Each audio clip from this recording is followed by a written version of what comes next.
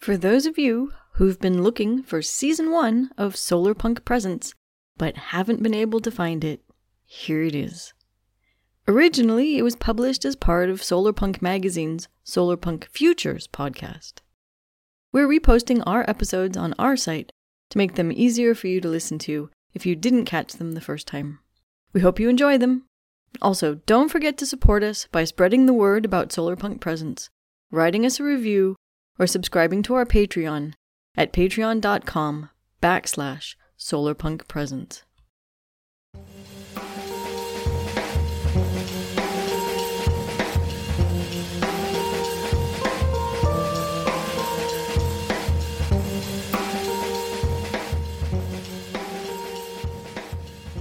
Hello and welcome to Solarpunk Presents, the companion podcast to Solarpunk Futures.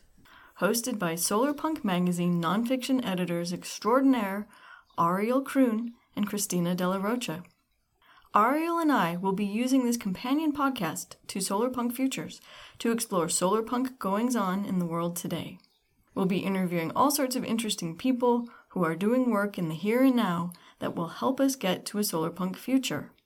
And we'll be talking to each other about the visions of a sustainable, equitable future integral to solarpunk, and about issues we're curious about within the movement or genre, or whatever it is you want to call solarpunk. This is Christina Della Rocha, welcoming you to Episode 3 of Solarpunk Presents. In this episode, I'll be talking to Dr. Helene Jacot, Disaster Risk Management and Climate Change Adaptation Advisor to the National Disaster Management Office of the Republic of the Marshall Islands, known as the RMI for short. Unsurprisingly then, perhaps, we'll be talking about the major grave threat, namely rising sea level, that climate change presents to the Marshall Islands, and how the Marshall Islands might go about protecting themselves from this now inevitable existential calamity. But first, I need to give you some backstory. The Marshall Islands are a group of 29 atolls and 5 individual islands in Micronesia in the Western Pacific, falling essentially between the Philippines and Hawaii. An atoll, in case you're wondering, is an island that consists of a ring-shaped strip of land made of coral that surrounds a central lagoon. This will be important to bear in mind when my conversation with Helene turns to preventing sea level rise from swallowing up the Marshall Islands in their entirety. Somewhat poetically, I guess you would say, considering the circumstance, the Marshall Islands lie just to the west of the international dateline, meaning that they are literally leading the rest of the world into the future, for better or for worse. Not quite 60,000 people live in the Marshall Islands, and about 98% of them are the descendants of Micronesians who began arriving on the islands about 3,000 years ago.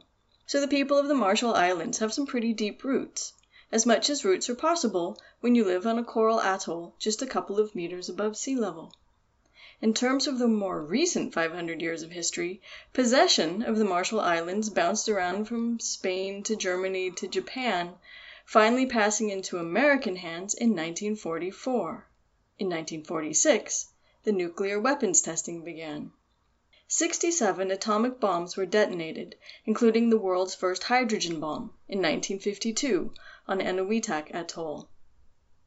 Most famously, 23 of the bombs were detonated on Bikini Atoll after the quote-unquote voluntary removal of its residents, whose families, again, had probably lived there for thousands of years. In 1979, the Marshall Islands became their own country. The average height of the Marshall Islands above sea level is 7 feet, or 2.1 meters, making them extremely vulnerable to sea level rise. And that seems like a good place to stop the factoids and begin my conversation with Dr. Helene Jacot. Good morning, Helene, although it's nighttime there, isn't it? Yeah, it's the evening for me. Yeah. Okay, thank you for talking to us. Let me start by asking you what you do as the Disaster Risk Management and Climate Change Adaptation Advisor to the Marshall Islands. Well, as you have described the Marshall Islands, this is a country that is faced with a lot of natural hazards, typhoons, droughts, rogue waves, storm surges, and so on and so forth. And some of those threats, if not all, will be made stronger and more difficult to address with climate change. And so there is a lot of activities in the country to make the country more resilient and more prepared for this. So my role is basically to help put in place plans, strategies, policies, and tools to help the government to implement them, and to support also capacity building program to make sure that we have in country some people who can help the implementation of all those plans, so that the impacts of those natural hazards and those climate change impact can be lessened. What kinds of actions do you think need to be taken to prepare the Marshall Islands for climate change? Well, that's where the problem becomes a bit big, because the key impact from climate change that is a problem for the Marshall Islands is sea level rise. Because as you mentioned, we're only on average 2 meters above sea level rise, and it will be very problematic. It's problematic not only because of the slow and continuous sea level rise, but also because of the extreme sea level events becoming more frequent and more intense. You know, the extreme sea level events that we see here at the moment, due to king tides or storm surges, will become more frequent because they will start from a higher sea level. And so that means that the area that is currently inundated will become more important. And that causes problem, of course, for the livelihood of the people. It's never pleasant to be inundated with seawater on the regular basis. It causes a problem for the infrastructure, because infrastructure, when they are flooded regularly by this corrosive seawater and salted water, they get old and damaged more easily and more quickly. And it's also a big problem for the water supply, because the part of the water supply is from the groundwater lands. And with more frequent inundation, these waterlands will become salinated and will not be usable for drinking, cooking, and agriculture. So it is a big problem. So at the moment, what we call the traditional adaptation or risk management, so to say, is to build coastal protection like revetments and seawalls. But that is problematic, because you need to build them high enough to go against the sea level and the extreme event. But the seawalls will not protect you from flooding that comes from the water table rising up, because the atolls the soil is very porous, it's mostly sand.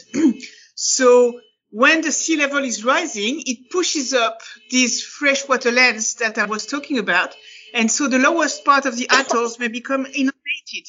So if you only build seawalls around the islands, you can end up with a swimming pool, which is not exactly a good way forward. So in terms of actions, on the short terms, continuing to protect the coast, and in the most rural atolls to use nature-based solution, like, for example, protecting the coastal vegetations, putting in place buffer zones that are vegetated, that protects against the flooding, protect our coral reefs because they break down the strength of the waves. So that are part of the solution. But if we look to a more longer term solution, then we need to start thinking about reclaiming land and raising land, in addition to protecting the land, and it becomes technically complicated and extremely expensive. You're out in the middle of the ocean. Where do you get material to raise the land surface? Well, that is a question, because the thing is that it will be very difficult to protect and to raise the land in all the existing atolls or islands in the Marshall Islands.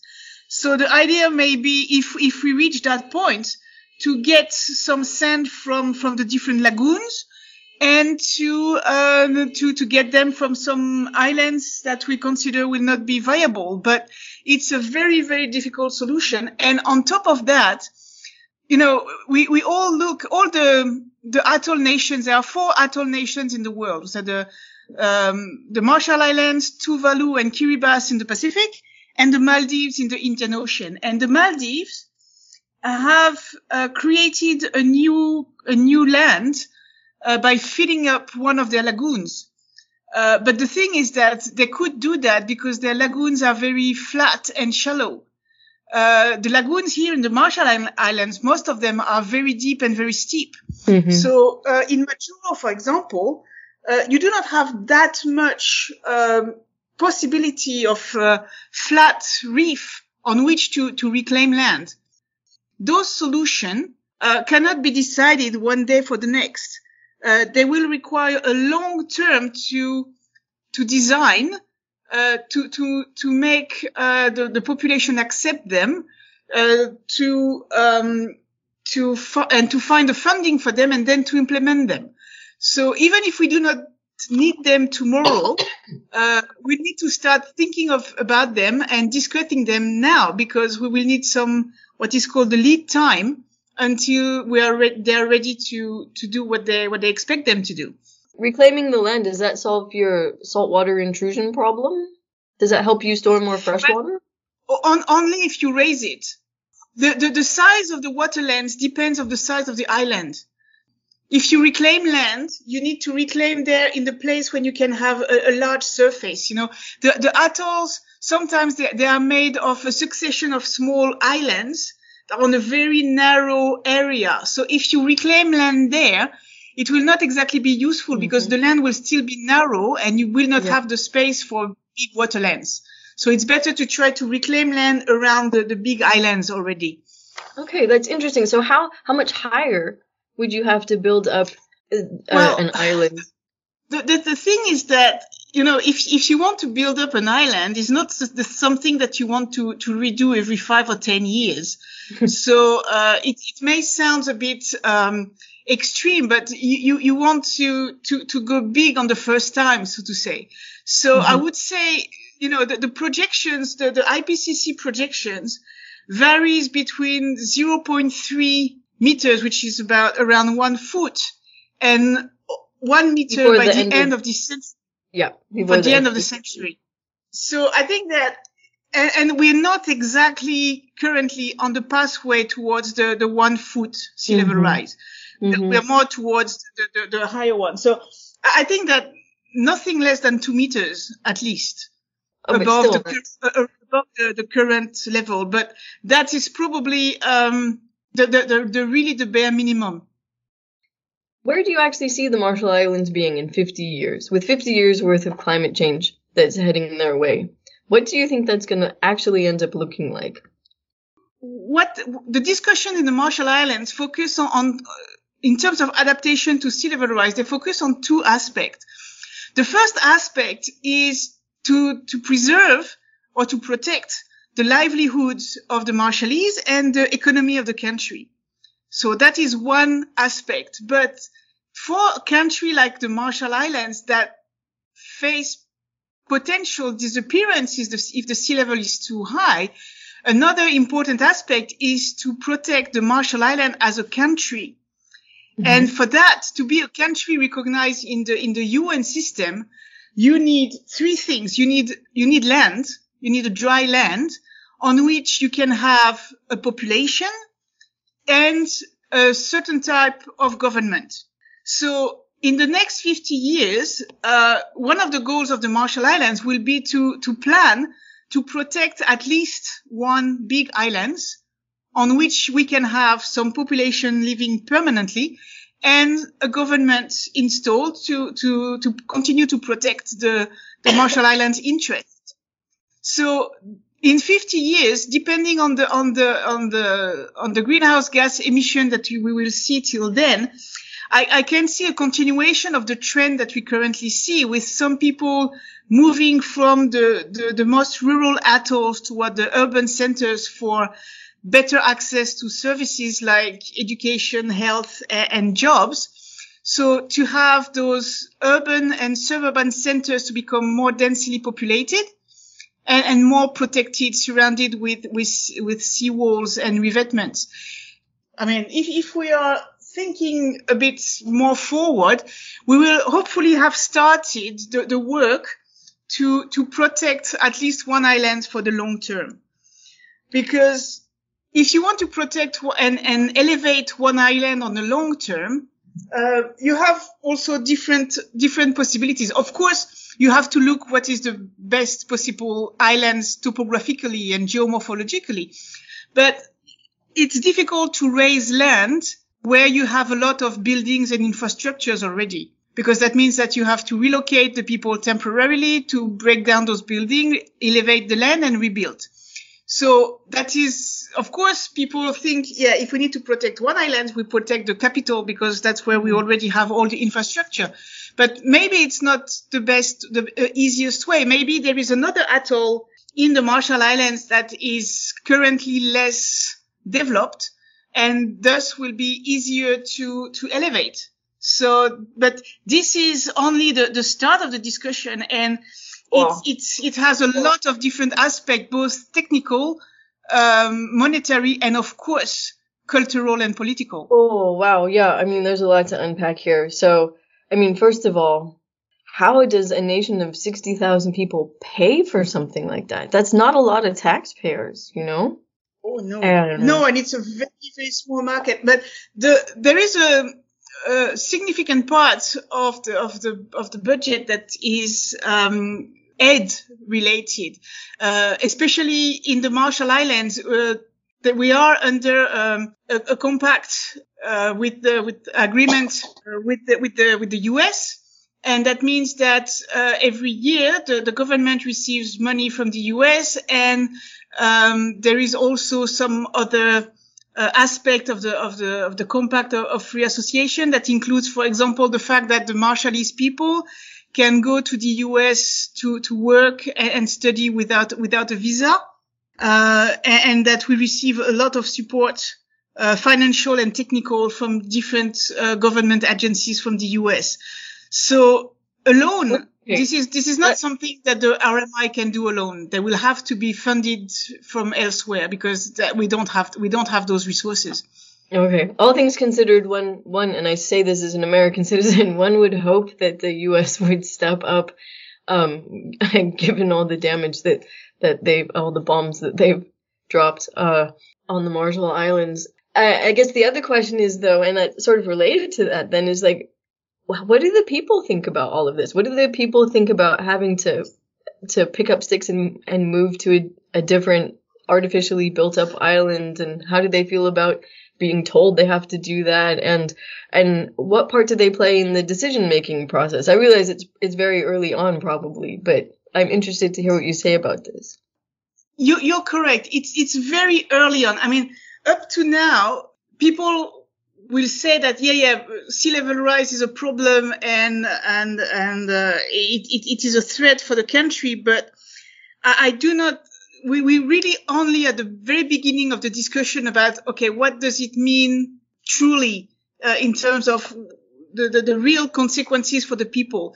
So I think that most of the people in the Marshall Islands do not realize that yet, and so the discussion has started in the government agencies, but it has not started at the local government level or at the community or individual level. So it's really the very beginning, and the problem is that, I mean, it is a complicated situation because the Marshall Islands is a country where you already have migration between the rural atolls and the central urban areas. As I mentioned, people move in for access to better services. And it is also a country where, because of the compact, you also have migration from the Marshall Islands to the US. Once again, because people want better opportunities for work, for medical care, and for education. So people are moving around already. But at the moment, they will tell you that when they move around, they will cite those reasons. They will never cite, climate change as their reason for moving. And they move with the back of their mind always the possibility to come back. And it's a completely different mindset when you have to move knowing that you will not be able to come back. And unfortunately for the Marshall Islands, this is a very difficult part, because in their recent history, they had to do that, and that did not go well. You mentioned the nuclear testing in the country. So before they started the test in Bikini, the Americans evacuated the population of Bikini, and they brought them to another island. But that island was not appropriate to support human population, even a small one, because the island was too small to have a good groundwater length. So there was very limited water supply. And the people were not exactly asked where they wanted to do. So they were transported there. And that was a terrible situation, because without water, there was food security issues. People passed away because of that. So it was really a big trauma, not only for the people on that island who were later on transferred to another island, but it became part of the national trauma associated to this nuclear testing. And so the concept and the idea of forced migration, even from one island in the RMI to another, is a very, very difficult subject, because the whole country still have in their memory what happened to the people who were displaced from Bikini. Yeah. Wow. I mean, I would be absolutely furious if something like that had happened in my family's history. And then, so that's a lot of trust that's been lost, which is a shame, because people will need to move, and somehow, well, how do you do it right? It's a very, very difficult issue, and it's even more difficult because and I'm not the right person to talk about that, but at the core of the Marshallese culture is land ownership. And so the people are really very strongly attached to land. And so it makes those decisions even more difficult. Oh. Because you have that cultural attachment to the land. So that is the reason why we really need to start to talk about that now, even if it's a difficult discussion that nobody wants to have, but because to resolve all those issues and to make any solution that has been identified acceptable and accepted by the population will take a long time. And the problem is not exactly going to go away either. So wow, the country is in an existential battle for actual existence. Exactly. Which is not just the change in the weather and change in rainfall patterns and warming and all of this, but the land will sink beneath the waves kind of a battle. And the thing is that, I mean, we also have a tendency to look at the projections for climate change and sea level rise, and to see the figure, stop at 2100 and say, at the end of the century, it will be that. But in terms of sea level rise, it does not stop there. No. And even if we manage if we are very, very, lucky and careful, and even if we manage to limit the global warming to 1.5 degree, even with that, the sea level is continued to increase by about 2 to 3 meters in the next 2,000 years. So of course, 2,000 years is an horizon that nobody cares about. We will not be there. Our children and grandchildren will not be there anymore. Of course, the politician will not have to be reelected by that time. But in terms of the survival of the country, it's something that you want to keep in mind. And that means that you cannot plan your protection just for half a meter of sea level rise because you want to be optimistic by the end of the century. So it's But Yeah, but that's interesting, because that gives you an interesting approach. Maybe a way you can kind of sell this to the people is a sort of a very patriotic act of actually, yeah, they are literally building the future of their country, of their land, of their ancestral homeland, rather than sell this as I mean, obviously it's a disaster, but on the other hand, if you create this new land on one of the currently not so heavily inhabited islands, and you can make it into anything you want it to, I mean, within the limits of the funding that you get. I always wonder if we can't actually spin these things in a positive way and get people excited about them, instead of just horrified and traumatized and angry about all the injustices of the past, which are still there. But do you guys think about that kind of stuff? Yeah, I completely agree with you, because the thing is that, of course, it's a trauma. Of course, it's not a decision everybody wants to make for their country, their family, their home, or themselves. But as you mentioned, if it is done well, it is an opportunity. And if there is a plan to protect and elevate an island to make it the future of the Marshall Islands, then it is a tremendous opportunity to plan it the way we want it. And to make, because at the moment, we have to admit it that there is not really urban planning in the Marshall Islands. You know, so the people build their houses when they are given permission to by the landowners. So you have houses that are built, very close to the ocean or to the lagoon side.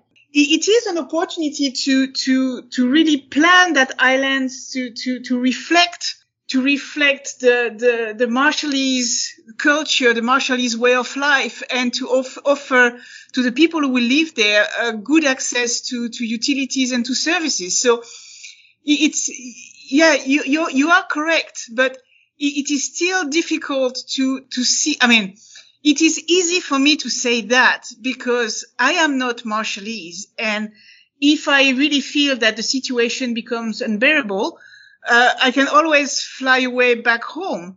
But it is more difficult for the people who are here to go over the trauma of this decision, to see these opportunities. But it is something that needs to be done. Yes. Do you think that will happen? Do you think that the people will end up getting on board with this and getting excited about it and being and sort of step up and take over the planning and the implementation of the future, the literal future of their own land? Do you think that will happen? I mean, that would obviously be the optimal outcome, I presume. I think that now that the people, at least that we are now more aware of the impact, more precisely of the impact. And I think that there is a pride for the Marshallese to say, well, this is what we want. That is what the way we want to do that. So I think that is a possibility that you have some Marshallese that will be able to see that, and they will take pride of trying to find a solution to keep their home here somehow, rather than to be told that, well, you have to migrate to the US. So it might not be everyone, but I think that there is that. The question will be how to make that acceptable as well to a donor, because since it would not be able to be funded by Marshallese resources, not only do you have to sell that plan to the Marshallese, but also you need to sell that to the donors, and that will be another difficult task. We're talking about billions there that would be necessary to do that. Yeah, I really don't know what to say. Well, I can tell you that it's much more that is currently received, and the small island states in the Pacific receive a bit more help because of their situation. They receive generally more help than in the other countries in the world, but that is still not enough by far. That is really mind-blowing. What a complicated situation. But at the same time, also what an opportunity. If we could just grab it in such a way as to make it turn out as good for everyone as possible, and to get the average person who lives in the Marshall Islands on board with it. But what a task. What a really humongous task. There is a really strong will from the Marshallese people to remain here. Mm-hmm. So of course it's what they say now. They may say something different when they're flooded all the time, but if we can build on this will to involve them and to make their plan and to put them on board to this future of the Marshall Islands, that would be possible, I think. Okay, I have to break in here to say we'd been hoping we could end the interview here on this optimistic note, but then we kept talking and we realized the situation was far more complicated. Here is the rest of our conversation. The island that you would most likely use to build up and then move everyone to, that's not public land. It's privately owned by a couple of owners. So how would that work then? Well, that is the case for all the land in the Marshall Islands. All land is basically privately owned. There is very, very limited public land. So all the land is privately owned. There is some lease for public buildings and things like that. So that is one part of a big problem, because land ownership and the rights that are associated with that are at the center of the Marshallese traditional social organization. So it creates two main problems. The first problem is internal to the Marshall Islands, basically, so that with sea level rise, if you cannot protect all the islands and you protect only a few of them or even one of them, that means that the people who own the land on the islands that will be elevated will protect and will still have the land, while the people who own land on the islands that will be submerged will lose their land. Then suddenly you have a handful of people who own all the land in the country and become very rich and very powerful. Yeah. So how do you deal with that problem? So that is an internal problem. The external problem is that means that any project to protect and elevate the land will in fact protect and elevate private land. And generally when you have a project funded by international donors, international organization, they found project for the public good. So they will found project for public infrastructure. And so for them to fund a project on private lands will benefit few people, might be problematic as well. So this is part of the larger discussion that needs to be done. Yeah, you can imagine that the donors aren't going to be lining up to fund building land for a couple of people who will suddenly own the whole country. Unless of course you've got businesses who decide to step in and do this instead of international aid organizations or countries with countries making, providing funding. Oh, this is really a thorny mess. I hadn't quite realized that. Yeah, no, land ownership and land use and land tenure is problematic in most of the Pacific countries, because you have part of the land that is traditionally owned, and so that makes the use of those lands very, very complicated. And so it's sometimes also a big problem for the project, because some of the project do not accept that and can only have projects that are done on public land. Wow. So it sounds like there's almost maybe a 50-50 chance of all of these knots becoming untangled in time to undertake the project in time to save the actual physical manifestation of the country, and everyone just going off to America to survive climate change. Yeah, that is the risk that the country face if they do not start the discussion as soon as possible, because they will reach a point where if no decision is made internally and the risk becomes higher, then there is no other possibility. And that is the outcome that we absolutely want to prevent from happening. I would be losing sleep if I had your job. This would worry me quite a lot. This is a lot of problem to have to help get people to start solving. The thing is that it's a problem that, of course, people like me can help, but the real discussion and the real decision should be in the hands of Marshallese. You know, I and my colleagues advisor, we can provide advice, we can provide suggestion, but the decision needs to be a Marshallese one, because it's not only a question of building new infrastructure, building new houses. It's not just a question of technically raising the land, but it's keeping the livelihood and the culture of the Marshallese alive. And that's something that only the Marshallese can do. I mean, I can try to provide as much help as I can, but I am not a Marshallese and I will never be.